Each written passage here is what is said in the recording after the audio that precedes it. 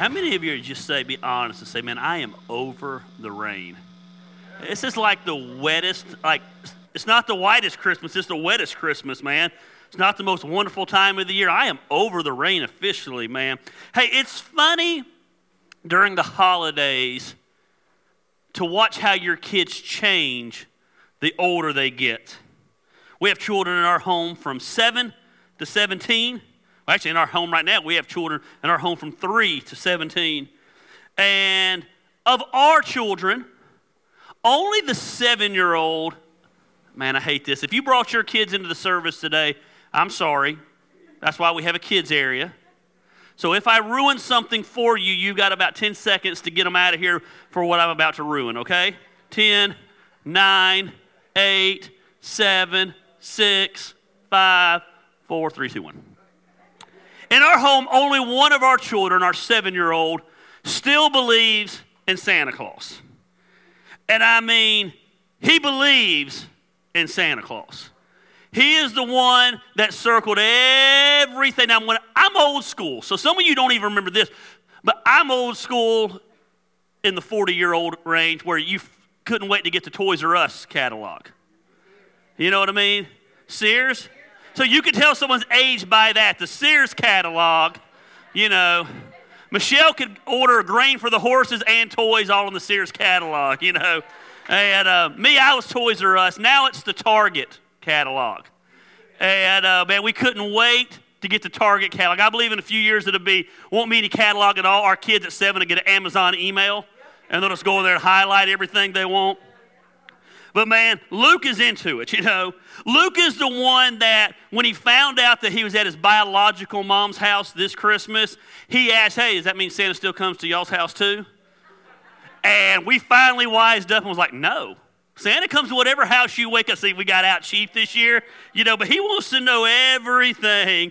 He was tore up on, you know, in our house we have multiple fireplaces. Which fireplace does Santa come down? And, you know, I mean, he is all in for Christmas. He digs the elves and gets tore up about what the elves do, and whoever invented that should be hung up like a guy. I hate that human being, you know what I mean? And on the one hand, I love watching his excitement.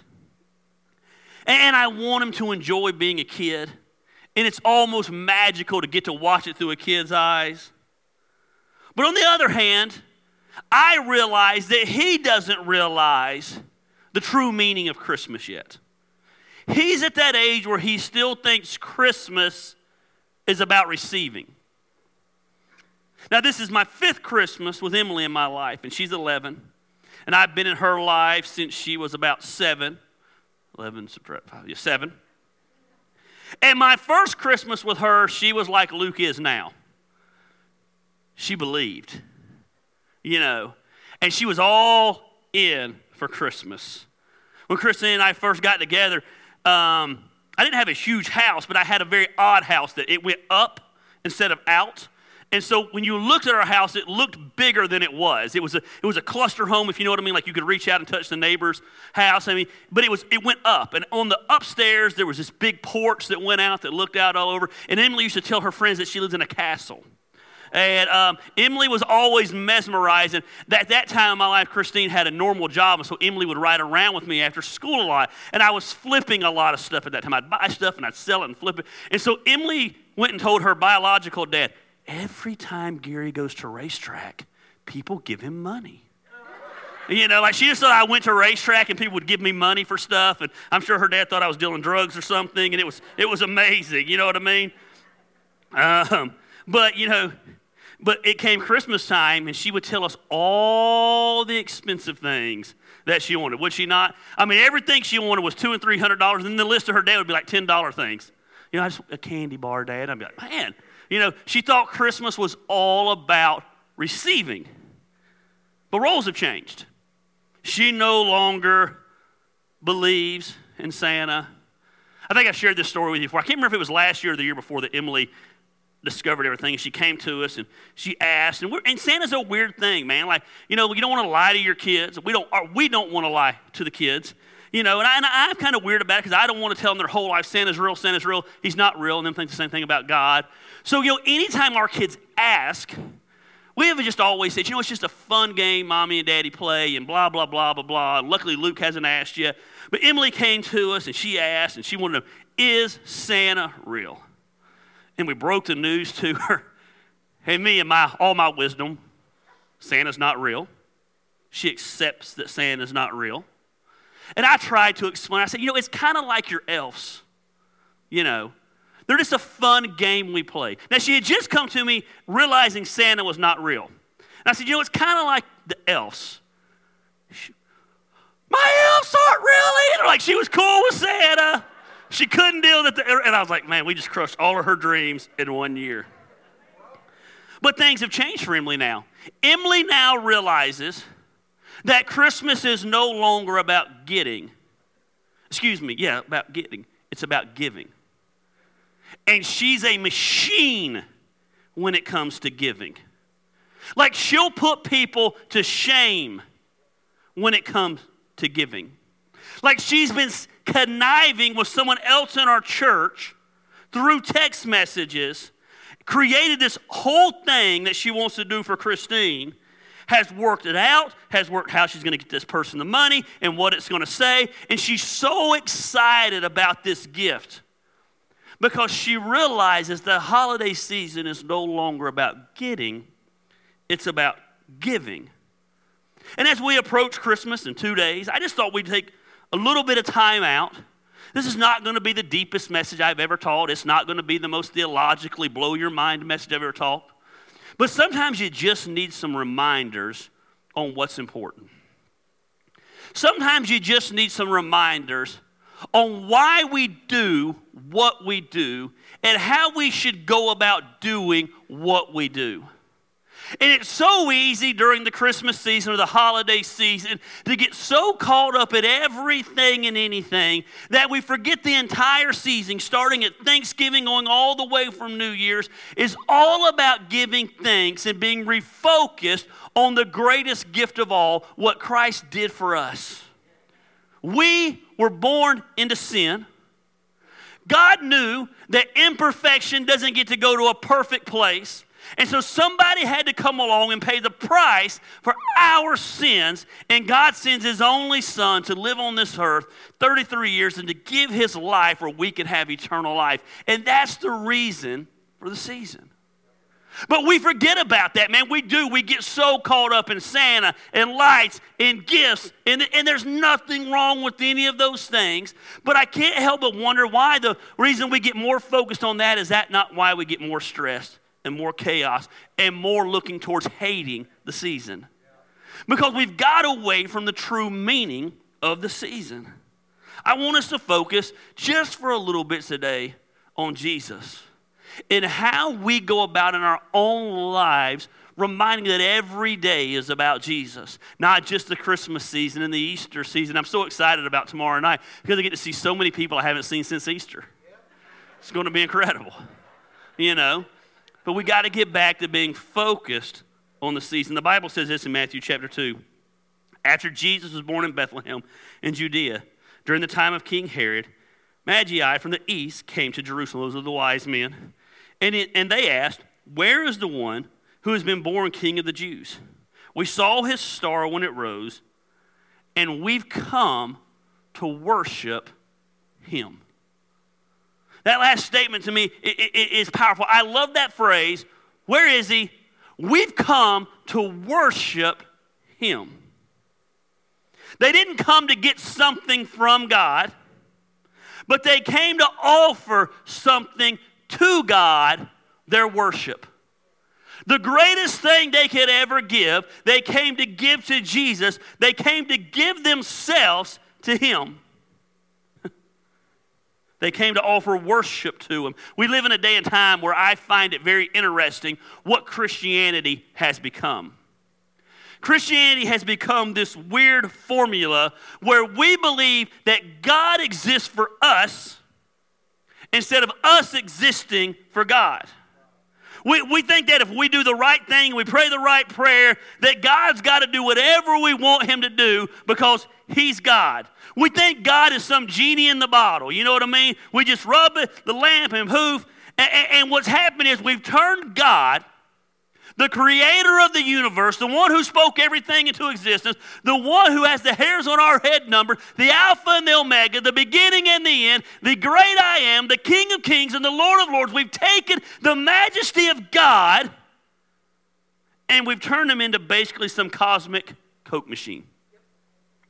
If you put your coin in and you push the button and you say the prayer and you do your devotion and you make sure you post about him on Facebook and you do something nice for someone and you don't flip off anyone in traffic and you get an Action Church sticker, and God is going to answer your prayers because we live with the mindset that God exists to make our life better. And then we wonder why the faith of so many people is so weak and why they walk away from God when things go bad, because we've taught them from the stage and we've taught them in the kids area and we've taught them through all the books that God exists to make your life better. So when you feel like your life's not better, you blame God. Instead of saying maybe God has a purpose in this, instead of looking in the mirror, instead of realizing that circumstances happen, it's always God's fault because God exists to make our life better. Man, if you follow God, everything is perfect. It's going to be like dancing and prancing through a field of wildflowers. There's going to be unicorn fart bubbles all around you. Life's just going to be cotton candy and chocolate syrup, and everything is going to be great. And we teach it. We teach over and over and over. The number one best-selling books are out there, how to live this life and how to have that life and how to have your best life today.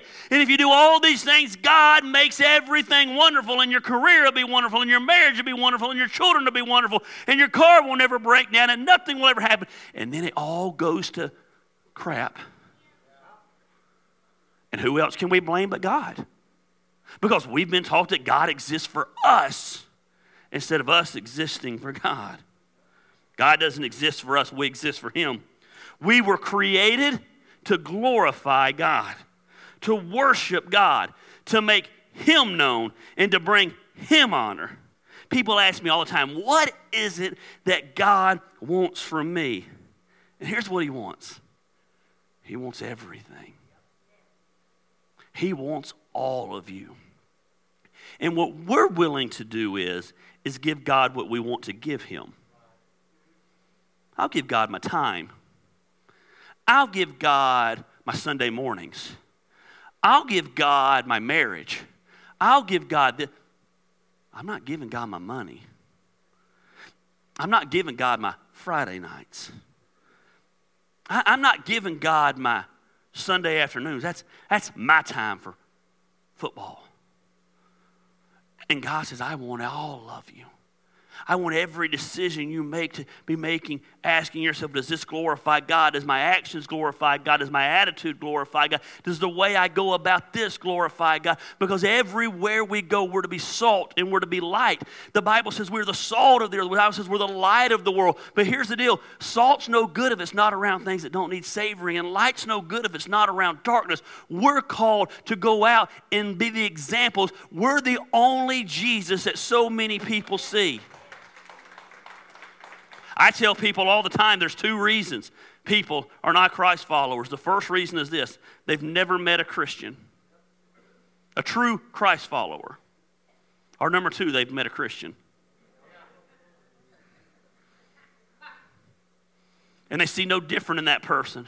They see fakeness in that person and hypocrisy in that person. And the church has grown up where we have these unrealistic, I tell people all the time, you might not like me on Sunday, but you ain't going to get nothing different Monday through Saturday. I just don't do fake real well. So here's the, if you don't like me on Sunday, cool, you ain't going to like me the rest of the week. Or if you don't like me the rest of the week, you ain't going to like me on Sunday. But we live in this day and time where we have forgot why we exist. We exist to make Christ known, and we make him known by giving everything that we are to him. Putting him first. When Christ is first in your life, everything seems to fall into place. I didn't say it'd be perfect, but it just falls to pieces. Have you ever had your life falling apart, or you've known someone in their life was falling apart, and they just had this peace you just had this calmness about them and this peace about them because they know at the end of the day God's in control. That doesn't mean it's going to turn out the way they want it to turn out, but they just know they've put God first. So we wait till everything's falling apart in our marriage, then we put God first. We wait till our kids are off on a binger and we put God first. We wait till we're about to lose a house and we put God first. And God says, I want all of you. The Bible says this in Romans 12, therefore I urge you, brothers and sisters, in show of God's mercy, to offer your bodies as a living sacrifice, holy and pleasing to God. This is your true and proper worship. What's our true and proper worship? To offer our bodies as a living sacrifice. God, what is it you want from me? I'm willing to do. Now, does that mean we can't have fun in life? We can't enjoy life? We can't go about and follow our dreams and our passions? Of course it doesn't mean those things. You can do all those things, but here's the deal. You'll see your dreams and your passions and the fun in your life change as God's first in your life. One of the greatest things that I can teach you is that worship, and that's what God's saying. He's saying, I want your worship. The greatest thing I can teach you is that worship isn't just something that happens on Sundays. That's why I hate that we call this worship. It is a form of worship. And I'm going to talk about it here in a minute. It's an important part of worship. But if the only worship God's getting from you is on Sunday from 10 to 11:15, 11:30, 11:45, ever how long we decide to go, then you're robbing God of worship. Here's the problem. So many of us come here not to worship. We come here to fulfill our duty. We come here to check it off our checklist. Remember, God, I had you covered on Sunday. I did my duty. Now I need you to do this for me. God doesn't exist for you. We were created to worship God from the depths of our heart. And there's different ways that we go about worshiping. And one of the ways that we do that is through corporate worship. Never underestimate the power of what happens here on a Sunday morning service.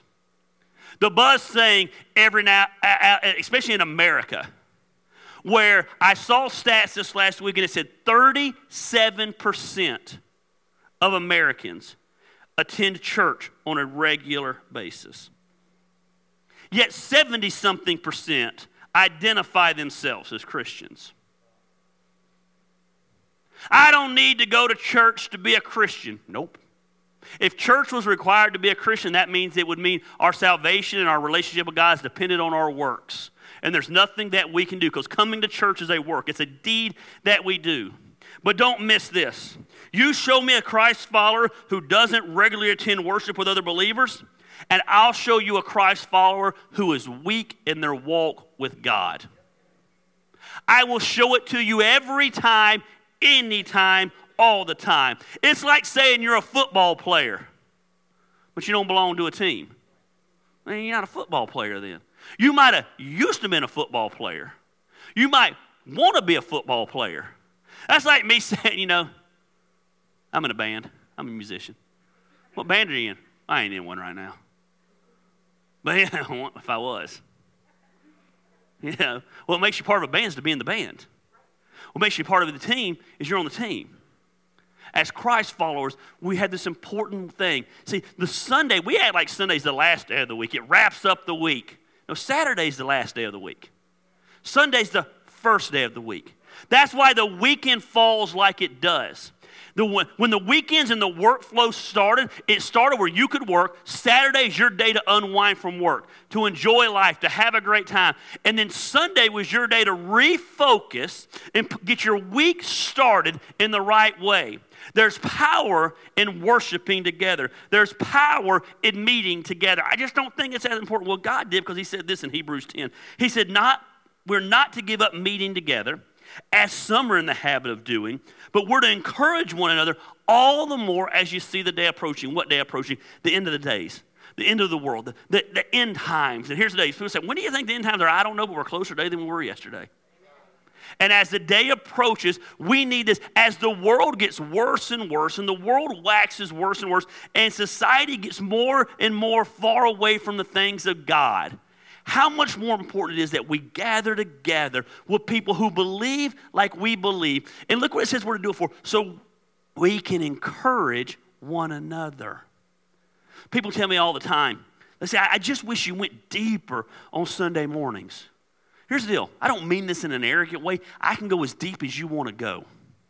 Never mistake the fact that I keep the cookies on the bottom shelf that I can't go deep. But that's not the purpose of us gathering together. The purpose of us gathering together is to encourage one another. Life is crazy.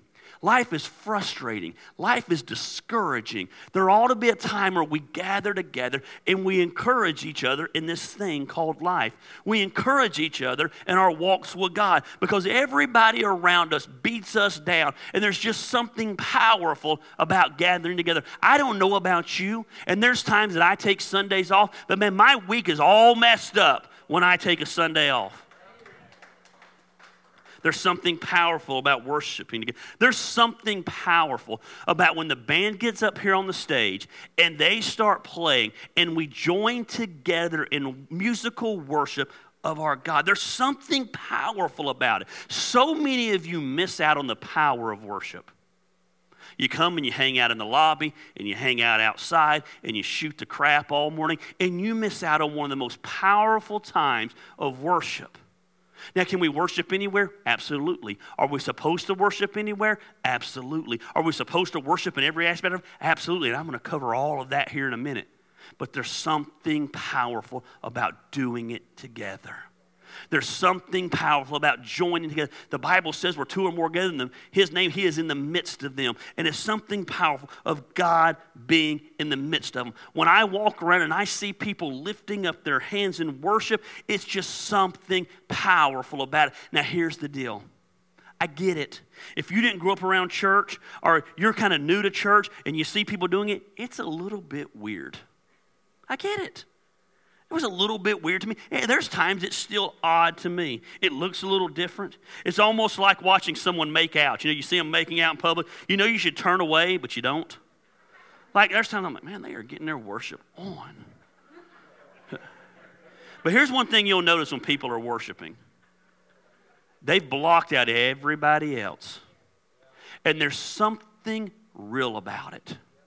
I don't know that I've ever come in here and seen someone worshiping in whatever way they're worshiping and been like, they're just being so fake right now. Now I walk in, I'm like, man, they have lost themselves in the moment, and you can see the power of them doing that. And there's different ways people do this, and I think I've shared this with you before. I mean, there's different types of hand raising, and there's times the Lord moves me and my hands are up, and it's during those times I leave here and I know that I've been filled and I've been able to lose myself, and just for a brief moment I've forgotten that the bills are due, that my wife was nagging, not that my wife would nag me, I'm just using that as an example, that the wife is nagging, or the kids are acting crazy, or that life is insane.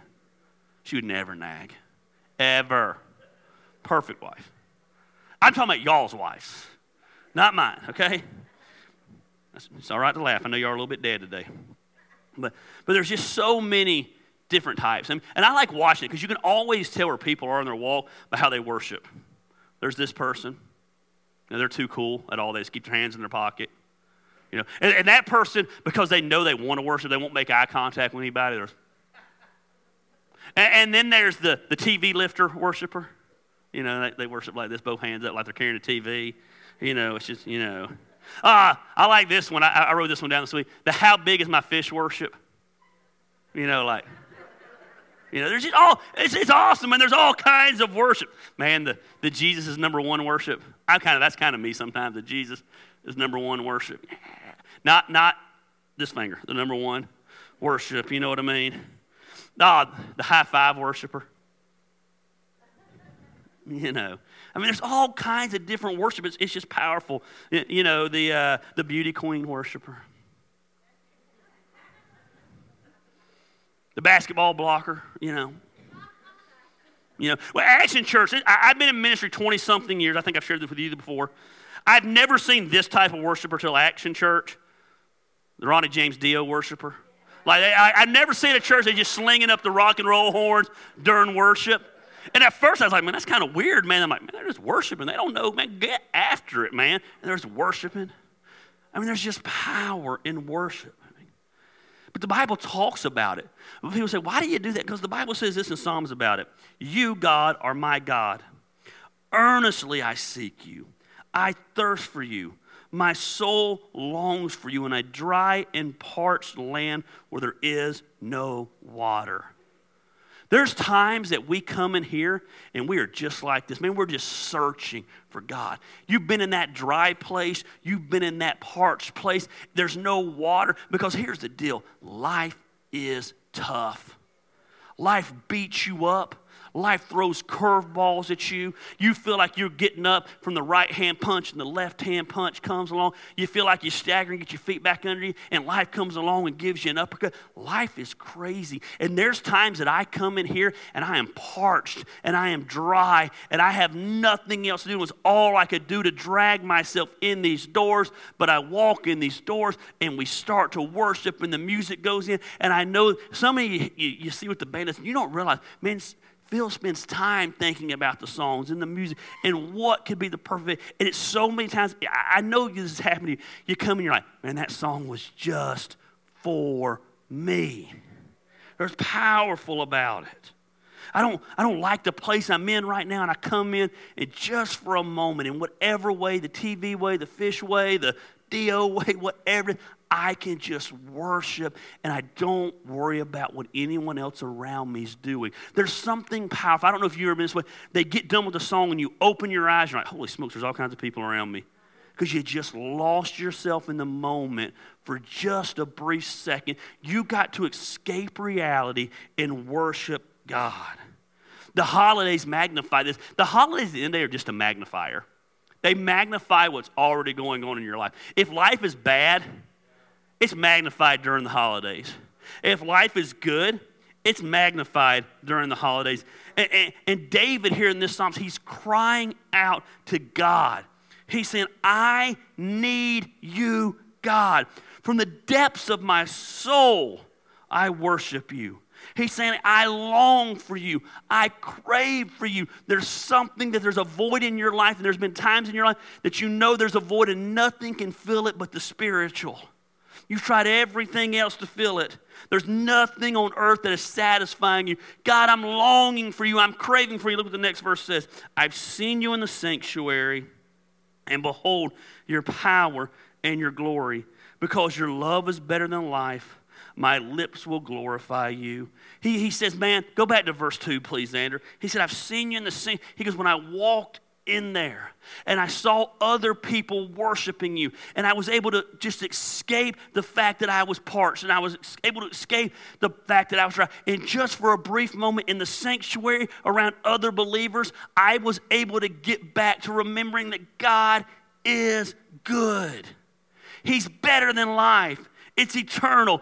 It's everlasting. God's love never fails. The life that we live Monday through Saturday, all the stress, the work, all these things, they fade away. But God's love never fails. And there's something powerful about coming together in corporate worship that helps us remember that. He says, because of who you are, my lips will praise you. He said, man, when I get in the house of God, I can't stop but remembering how good God is. And here's the problem with some of you. You've forgotten that how good God is. You've forgotten what your life was like before God. You've forgotten that he picked you up out of the miry clay and he set your feet on the rock. And here's one of the reasons you've forgotten. Because you have taken corporate worship. And it's something, if it can fit into your schedule, you fit it into your schedule. They say the average church attender, now this blew my mind. The average church attender now attends church once every 6 weeks. They say that if you take the average church attendance in a church and you divide it in half. So for our church, we have 200, 225 people on a Sunday. So you take half of those people are here every week, 125. The other 125 are new people every 6 weeks. So they say take that half number, divide it by 6, and that's how many people call your church home. That's why tomorrow night it'll be packed out here, because everybody shows up on the same day. That's why Easter's packed out around here. Everyone shows up on the same day. It's why the Sunday after Easter is the lowest Sunday of the year. You know why? Because everybody who showed up on one Sunday together feels like they've done their duty for the first 6 weeks, and the next 6 weeks they're not here. How can we ever, if you worked out once every 6 weeks, you ain't going to be in great shape. If you ate once every 6 weeks. Hey, if in your marriage you had sex once every 6 weeks, some of you would be like, man, that'd be a miracle. It's probably why your marriage ain't like it should be. But we think we can give God once every 6 weeks and wonder why our faith and I'm just going to sleep in today. I'm just going to chill today. And I get it, and there's nothing wrong with sleeping in. And listen, you're not going to hell because you missed church. I don't ever want to be that pastor that beats you. But I'm just telling you something. There's something powerful about getting up and starting your week with putting God first. Corporate worship is a powerful. He says, I will praise you, verse 4, as long as I live. In your name, I will lift up my hands. He's saying there's times I get, because back to what we started, there's times I get so moved that all I can do is lift up my hand. Now remember, David's in a bad place where he's writing this. He's not thanking God right now because things are good. If you were to go back and study, he's in a horrible place. But he's praising God because even when things are bad, God's good. Let me repeat that because you seem a little dead today. He's saying that even though things are bad, God is still good. In verse 4, he says, God's so good that all I could do was lift up my hands in worship. I want to be careful because I hate to offend people, and I hate to think people think I'm picking on them. It is what it is, though. And I'm not saying you're wrong, so please hear my heart in this. But let me just challenge you on something. Over the next 2 or 3 weeks, during the worship, the musical part of our worship, stand up. Stand up. I'm not saying you're wrong because you're sitting down. I want to be careful. Just stand up. Don't worry about anybody else around you. Sing out. I just feel awkward singing. Shut up. Just sing out. I don't sing loud because no one wants to hear me sing. Man, get off your phone. Hey, how about this? Quit Facebook Living it. Sorry. If they didn't get to church, that's on them.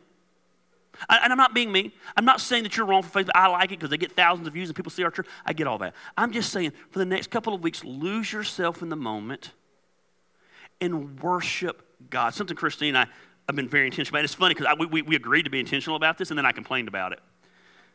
We said, you know what? We're going to quit every time we're doing something in life, taking hundreds of pictures because we miss out on the event because we're so busy taking pictures to post.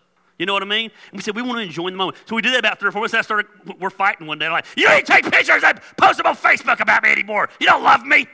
You know. And she's like, or I was enjoying the moments with you instead of pictures. You know what I mean? You know. We're so busy trying to record. And here's the deal. I mean, every once in a while I go back and look at pictures. But I think about memories all the time. We're so busy trying to record the moment that we miss the moment. Man, there's power in corporate worship. We need to remember, the Ephesians says this, for it is by grace you've been saved through faith. It is not for yourselves. It's a gift of God, not by works, so you make a boast. There's just something powerful. We did nothing on our own to deserve what God did for us. So there's power in corporate worship.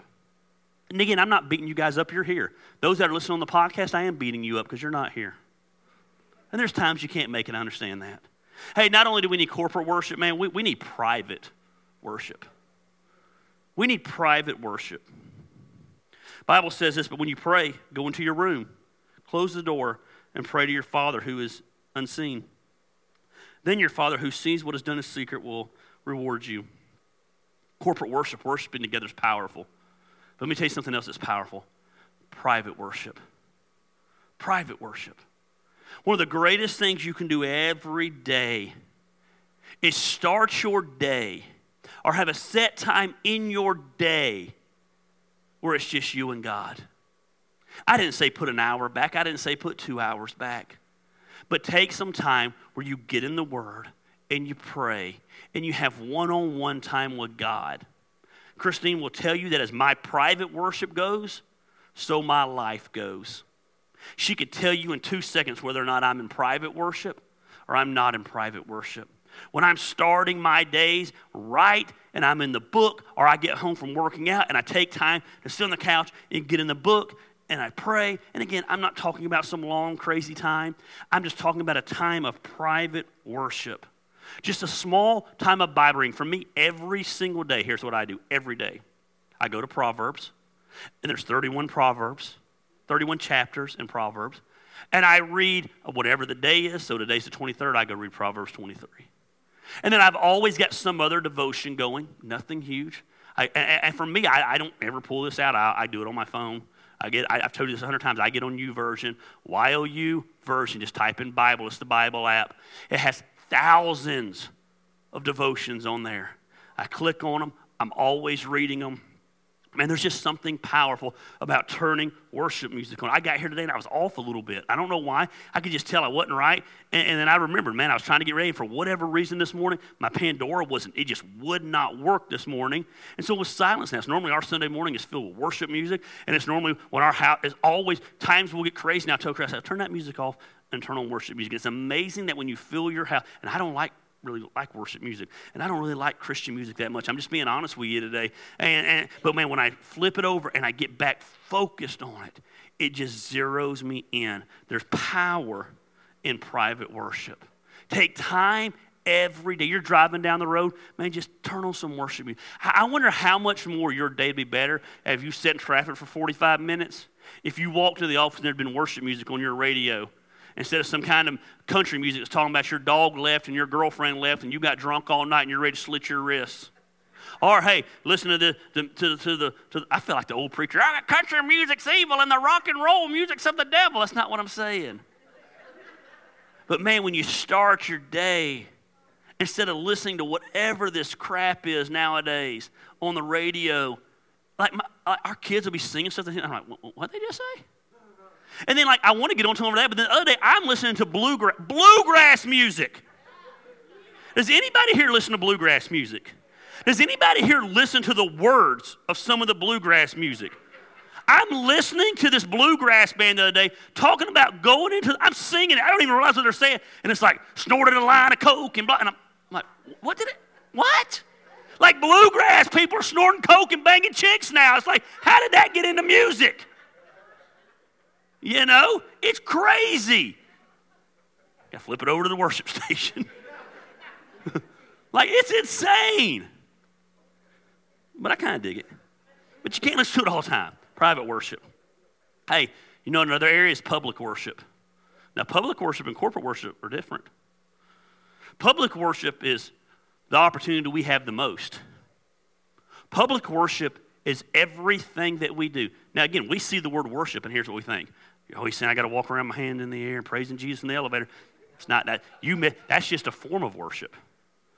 Worship is everything we do. When you go to your job and you act in a godly manner and you act with integrity and honesty and hard work and dedication, that's public worship. When you're driving down the road and you're not acting like some crazy idiot, honking and running people off the road and doing crazy stuff in your car, that's public worship. When you're Christine, I don't even know what. Christine's mom comes in town today. Family comes in town, so the next week's going to be crazy. We have all the kids next week, and so Friday I said, you know what, honey? I want to spend time with you today. I said, I've wiped out my calendar. What do you want to do? She said, well, I got a lot of errands we got to run, and I got a lot of last-minute crap. I said, awesome. People are crazy. So it started with Sam's. Now, Sam's was about right here on the crazy scale, with this being the limit. That's cool. I can deal with y'all every week. I can deal with crazy. We left there and went to Walmart. There's another level. Then we had to go to TJ Maxx on Highway 20, off exit 19. I started having anxiety in the parking lot. Like there's nowhere to park, and people are knocking you over. And I went to grab an ugly sweater because it's an ugly sweater. And literally someone grabbed the other end of the sweater. And I thought, are we about to throw down here over an ugly sweater? And he made eye contact with me, and I made eye contact with him. And he was short, so I don't know if I just seemed like I looked crazy at the moment. He let it, sorry.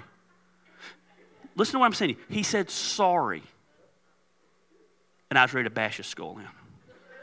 For even putting his hands on the sweater that I grabbed. You freaking idiot, you saw it. It was insane. It was insane. And then we left there and went somewhere else. And I looked, I said, you got to get me home. I said, and I'm trying to be cool because it's my day with her, and I said, please, God, get me home. Please. Like, I wanted to get home to 2 dogs and 4 kids that are crazy because that was more calm to me than being out. Like, a sweat was coming down my head. But what a great time to show public worship. Like, we got in line at TJ Maxx. And when I tell you there was 37 people in front of us, I counted. Then yesterday, we go to my mom, and I told you my mom's crazy, and they moved into a camper. So my child home moved into a camper in Cleveland, Georgia. Cleveland, Georgia is a whole nother level. So my wife, because, man, she's so awesome, and Christmassy, we had all the kids. We never have all the kids together. She goes, they said we're 4 miles from Helen. We should go eat in Helen today. Cool. I ain't been to Helen in 20 years. Awesome. Apparently, it's the last weekend that Helen's open for the year. Is it like, it was crazy. Like parking lots were overflowing and everyone, and I don't even get why they're there because it looks like a German town. Like all I saw was places selling jerky. There was like 17 places that sold beef jerky in Helen. I'm like, so you come to Helen to get beef jerky? I'm very confused by this. And we went in this restaurant, and it was so crowded, and there was people everywhere. And like I was getting anxiety. I knew we had to get home, and I'm starting to get tense, but I don't want to get tense because, man, I got to remember we got public worship. I want my wife to be cool, and man, I don't want her upset with me and mad at me. And then we get in there, and she realized she forgot something in the car, and I was like, okay, I'll get it. And Luke wants to go with me, and I walk out in the street. It's a crosswalk, and this guy's honking the horn. I'm like, you freaking idiot, man. I have the cross, I have the right. And I was like, public worship, preaching on it tomorrow. Sorry. Walk down the car. And literally as I'm walking, isn't it weird how certain songs pop in your head? I don't know why. Maybe they did it last week in church. I can only imagine just popped in my head. And I was like, oh, yeah, I can only imagine. Heaven won't be like this. Thank you, Jesus. Thank you, Jesus. By the time I got back to Christianity, I didn't have to tell her about the story because I was calm. There's power in public worship. I wanted to reach through the car and pull the guy through the car and bash his head on the concrete. I think that would have ruined my witness and my public worship, and then would have ruined the day. I'm just saying, I don't know, maybe for you it wouldn't have. Man, it was exhausting. Man, but there's power in public worship. The Bible says this in 1 Corinthians 10. So whatever you eat or drink, or whatever you do it for the glory of God. I wonder how much our decisions in life would change if before we did something, we asked ourselves, am I doing this for the glory of God? Oh, I wonder how it would change our life. But we're to worship Christ corporately, privately, publicly. Again, you might be the only Jesus someone sees. I think I've shared this story with you before. I was at Walmart one time. It might have been 10 years ago. I can't remember how long it was. And I bought something, and I'm walking away. And as I'm walking away, I start to count the change that the person had given me. And they'd given me $50 more than they should have given me. So I turned back around. I said, hey, pardon me. You gave me $50 more than you're supposed to do. And they looked at me and said, man, thank you for returning that. I knew you were the pastor over such and such church, and I want to see if you'd be honest. Always watching. Always. You never know when someone sees you and they're associating it with Jesus. I can't worry about what they think. No, you can't. But if we're doing everything for the glory of God, those things don't become an issue. And then last of all, And I try to be a very honest pastor. I got to tell you, this is probably the area of worship that I dropped the ball as the leader of my home. But it doesn't change what the Bible says about it. There's family worship. There's a reason when Paul teaches in Ephesians 5 and 6 and Colossians 3, he names everybody in the household. So it's a sad reality that so many times we manifest the nature of Christ in public and at work and at church, and we never manifest it at home. So then our kids grow up and they say, what a fake. What an ungodly example. What a hypocrite. We need to make sure that our home is exuding the things of Christ. That Christ comes first. I fail miserably at this. I don't know that I've figured out the balance between keeping it real, and I don't want my kids to see some religious act, and then wanting to see real Christian faith in action. But there's power in it.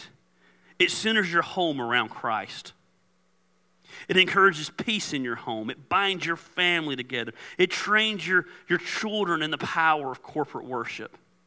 They need to understand the power of praying and not going through the motions. They need to understand there's reasons every now and then we have worship music on the home. It's because we're trying to center our home back. They should see us reading the Word of God. We should be reading the Word of God with them. And again, I think it's just one of those things that we forget about in the craziness of life. And that's no excuse. Because, man, the next generation, our kids coming up, their walk with God is going to be reflected in what they see in us.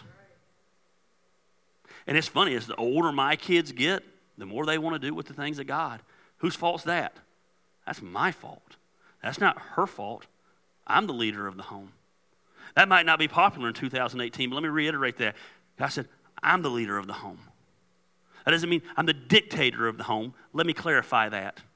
I didn't say I was the ruler of the home. But God said to me, I'm the head of that home. And as I go, my house goes. And when it comes time during the holidays to put our focus back on Christ, man, there's power in corporate worship. And there's power in making sure our actions are publicly worshiping. And there's power in private worship. But I want to encourage you, and I'm going to try to do a better job of it too, maybe we can keep each other accountable, of making sure our home is centered around the things of God. Family worship is a powerful thing. Every aspect of our life should scream worship. And when it screams worship, we're offering ourselves to Christ. And when we're offering ourselves to Christ, Christ lifted up. And he says, when the Son of Man is lifted up, he'll draw all men to him. So as we look out and we're trying to figure out why the world wants nothing to do with Christ, I wonder if it's because we as Christ followers aren't lifting him up. When we lift him up, people see something different. They don't need to see hypocrisy. They don't even need to see groups that have it all together. But they need to see people who are real and have a real, authentic relationship with Christ. Reality is sometimes you and your wife are going to fight. Reality is sometimes you're going to want to beat your children in public. Reality is sometimes you're going to lose it at the stoplight.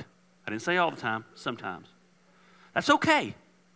But if we're living our life to glorify God, it's always going to glorify God, even in our mistakes. Even in our mistakes. I saw this comparison this week. I thought this was powerful. And if you're not a big baseball fan, you're not going to remember this. But you remember when the steroid scandal hit in baseball? And there was two guys that got hit at the same time. Andy Pettitte, who was a pitcher, and Roger Clemens.